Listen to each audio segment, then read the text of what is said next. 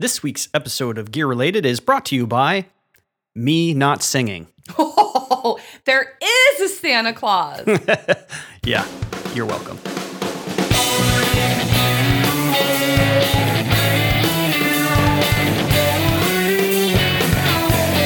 Hello, everybody, and welcome to a meta-tasculastic episode of Gear Related. I'm going to need you to spell that. A peek under the hood of the automotive repair industry. I am your co-host, Ben. Alongside me is... No, just Heather. You can just call me Heather. That sounds great. Welcome to this podcast. I swear I did not give him much coffee, and here we are. Oh, I've had some caffeine, though. Oh, I've had some caffeine. Wow. All right, cool. Well, hey. What are we going to be talking about today? Oh, just sit right down and you'll hear a tale. A tale. Of good, solid car companies. Uh-huh. Okay, so like we're and talking... awful cars. Oh, that sounds like a lot of fun. Oh, yeah. It's going to be good. So we're talking like really well-established car companies that just Good, made some companies. really bad choices. Real bad. And, you know, the field is large for this topic. So I chose just 5 from the 70s because I feel like the era known for disco is going to have some bad cars. The era known for disco, otherwise known as the era of bad choices altogether. All bad choices. So, are you ready?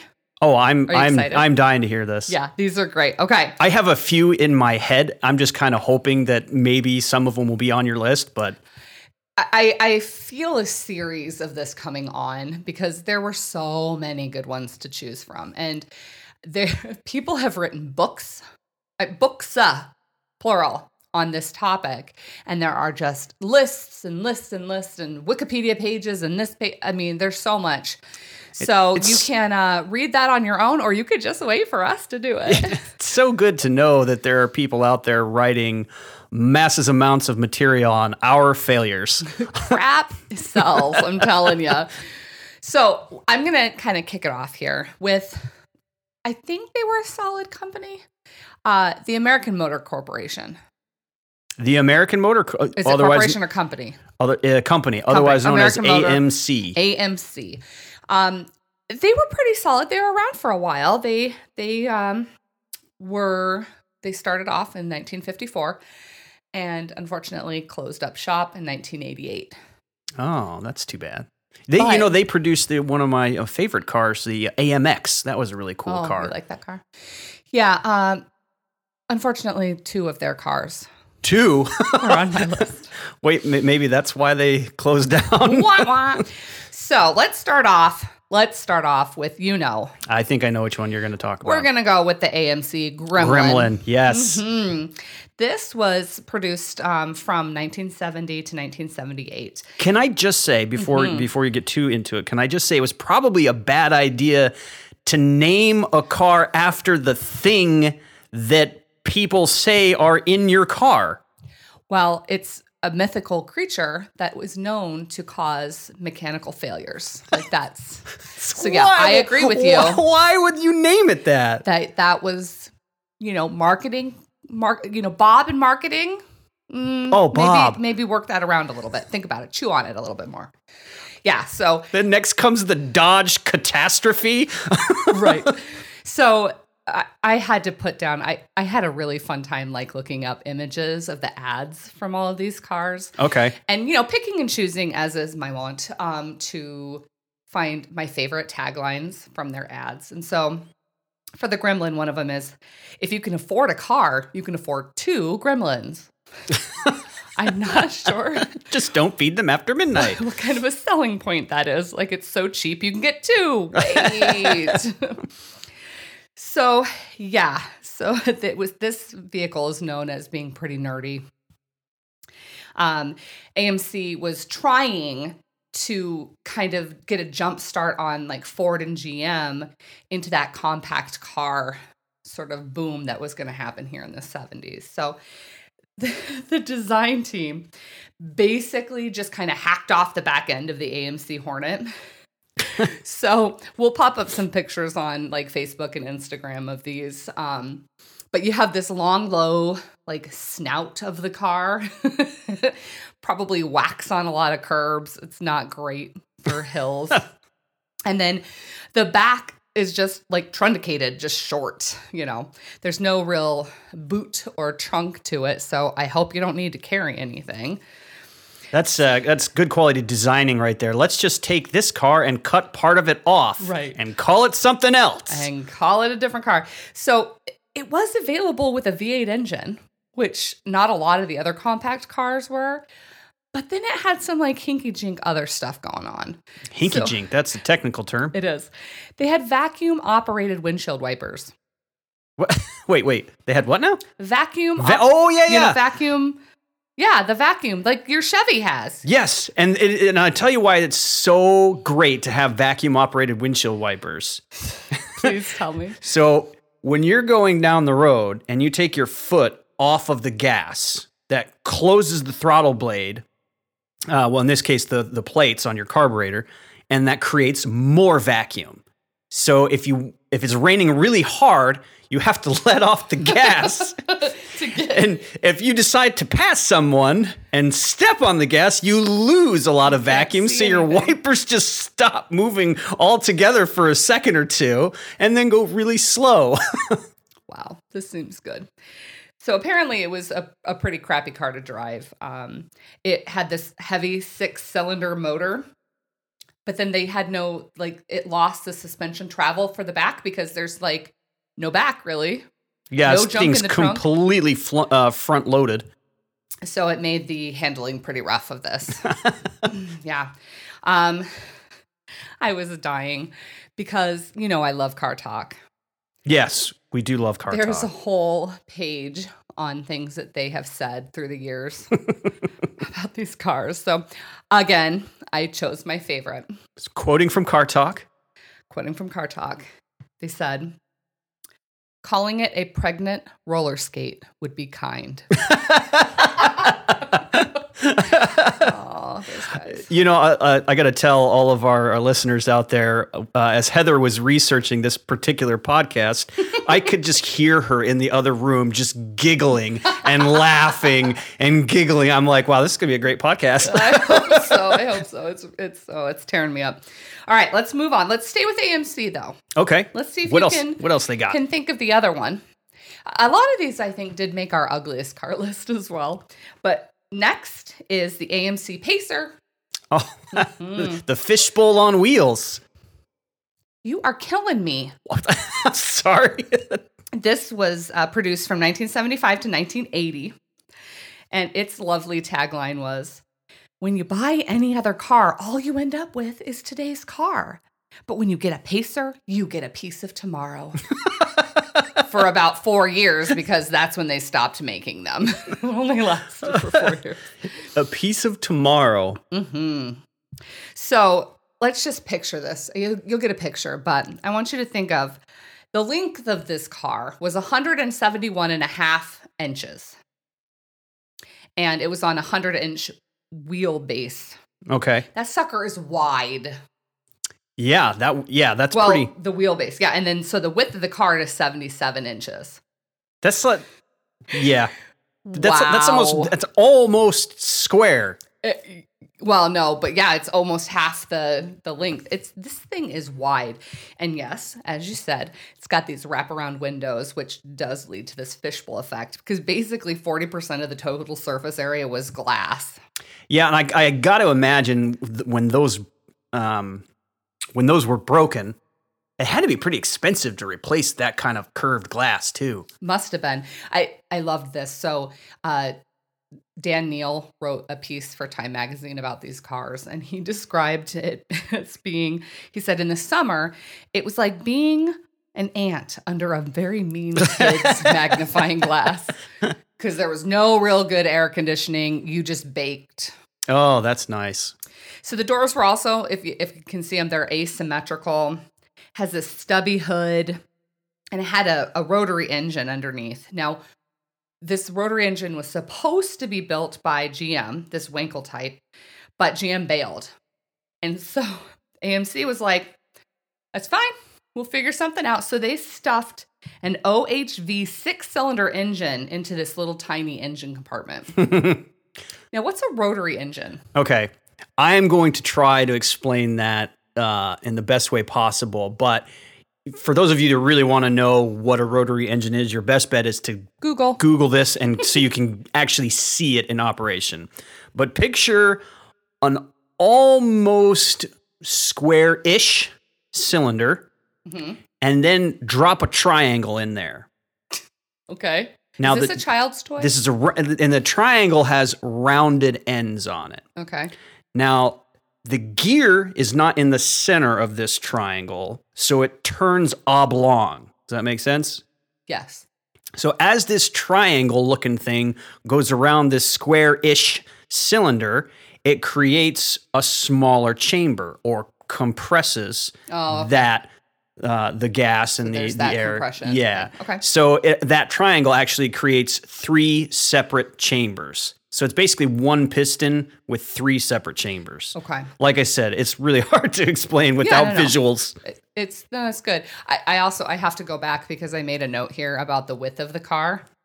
Apparently it was as wide as a Cadillac of the same era. And those are like boats. Yeah. So this thing was wide. It's kind of cool because one just sold on December 30th, 2019. 2019. Sorry. For $23,888. $23,000 for a Pacer? For a Pacer. It was beautiful too. Nicely done, painted, gorgeous. So it just goes to show how yesterday's mistakes turn into, I don't know, today's whatever. Whatever. Well, I mean, it's still a Pacer. Right. So the British, there's a British magazine, I believe, or paper called The Motor, way back in that time, and they had said that we tested the Pacer, and we wish we hadn't. So that's the Pacer, ladies and gentlemen. That's a good one. So let's get away from ANC because they're defunct now. So sorry. Rest in peace. Rest in many pieces. Speaking of pieces, let's talk about the Chevrolet Vega. Oh, yes. I remember the Vega. So this was in production between 1971 to 1977. And its tagline was "Buckle up. It's going to be a bumpy ride." And they had no idea. Wait, did they just know their car was already bad? I don't know. Who does that? I don't know. So this was obviously their early attempt by GM to break into this like fuel efficient compact car market. So it had this aluminum engine. It was like 2.3 liters, unlined aluminum block. And then it had this iron cylinder with just one camshaft. Is that odd? Because everybody's like, oh my gosh, this was so revolutionary. Well, because a lot of the vehicles were overhead cams. And if you had a V engine, then you had to have at least 2 cams. Okay. So, this one only had the one. And so it wants to be fuel efficient, which was great. However, this aluminum engine just ate through motor oil, just like so much motor oil. Oh, I'm sure. See, aluminum, they must have had like steel cylinders, but it's gonna expand and contract. Oil. So yeah, it's gonna burn some oil. It loved oil. Mm-hmm. Another issue was premature rustling. Premature rustling? Sounds weird, but I have a good example. Case in point. Okay. They were driving it on the test track on the proving ground. They're about 8 miles into that, and it literally just fell apart. Everything just fell off of it. Okay, so I get it. Like leaves rustling. That just the whole car just blew apart like a pile of leaves. Just a pile. Wow. Mm-hmm. So apparently, that sounds dangerous. You think? The baby on board sign will not save you with that one. So this is kind of cool. DeLorean. Baby no longer on board. maybe hopefully back with the axle. DeLorean, the dude, he wrote a book in 1979 called On a Clear Day, You Can See General Motors. Very beautiful. But he writes, there's a whole chapter on just the Vega.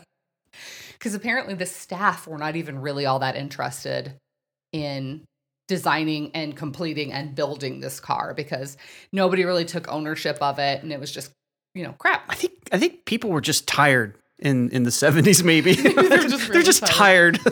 So here we go. I got to give you another car talk. Another car talk quote. As near as I could tell, the car was built from compressed rust. These guys are so funny. All right. So on to number 4 for this. All right. I'm going to stick with Chevy again. Okay. The Chevette. The Chevette. Mm-hmm. When you hear Chevette, I really picture somebody took a Chevelle and a Corvette and made a supercar. They had a little baby. But they loved it very much. Yeah. No, they didn't. No, if anything, I guess it might be an inbred version of those two cars. Yeah, so this was produced between 1976 and 1987. And along with a lot of these, when they were first built and first produced, they actually sold pretty well. It's just, you got to wait and let the problems shake out before you know about them. But in 1979 and 1980, it was the best-selling small car in the United States. Hey, way to go, Chevy. Yeah, they did okay. However, it was known for its poor performance. Oh, that thing couldn't go downhill fast. Right. It says it could get to 0 to 60 in 19.6 seconds. Days. No, seconds. 19.6 seconds. Haggerty Insurance did this poll where it asked all its customers and car collectors to talk about their worst cars, and they kind of tag them as different things. This one was tagged pathetic. Aww. Yeah. So, and I feel like the Chevette name made things much worse because it makes you think of the Corvette, like you said, which is this legendary sports car, and instead you get this little piddly, can't even get up to speed. It also sounds like a curse word, which is probably what people would say when they were driving to. Chevette. So here's the quote. This is good. I think that it really drives a visual for the Chevette as well. Ready? All right. Car talk quote. Car talk quote. If I got on the interstate without being run over, the car would creep towards 55, and about an hour later, I'd reach it. And then the shaking would begin. The shaking. All right, you ready? Number 5. Last but not least. Okay, last but not least. Let's head over to the Ford Pinto. Don't say a word. The Bean. Nope, the Bean. 1971 to 1980. And here's its tagline from its ads. Ford's new Pinto, the little carefree car. You're not carefree if you're driving this thing around, because it had no protection for the rear mounted fuel tank, right? So what would happen? It would explode if you got hit. Oh, nice. Mm-hmm. Well, it was a fire-prone death trap. It's not the car that's carefree. It's the owner that has to be carefree in order to drive these things. Yeah. Right? This is that's fine if I get rear-ended and explode. I'm carefree. Death, I have no cares. I mean, it's bad. That's people. Somebody was saying that they can't think of the car without flames coming out of the back of it in their mental image. Those Hollywood movies where the cars blow up and they're like, oh, that's not real. You can just start saying, oh, that must be a Pinto. Oh, yeah.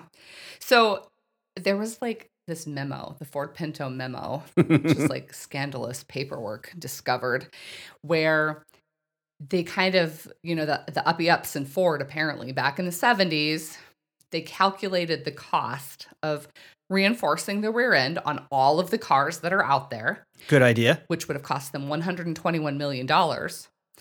Or, versus what the potential payout to the victims would be, which is around $50 million. Oh, man. It's just math. It's just math. Just a little math. Oh, the ethics. It's so bad, right?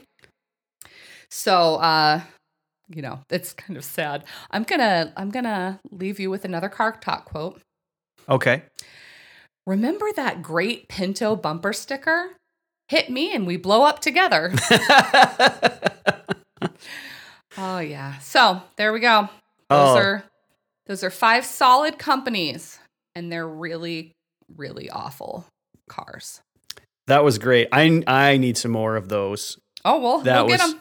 Definitely worth all your research. Thank you so much, Heather, for doing that. I'm kind of tearing up a little bit. Yeah, that was a lot of fun. It was good. Plus, all you out there, if you guys have any terrible cars, tweet them at us. So definitely. We'll do the research, man. Absolutely. Find some more hidden memos, maybe. You know where to find us: at Facebook, at Twitter, Instagram. That's at Schoen Auto, SCHOEN.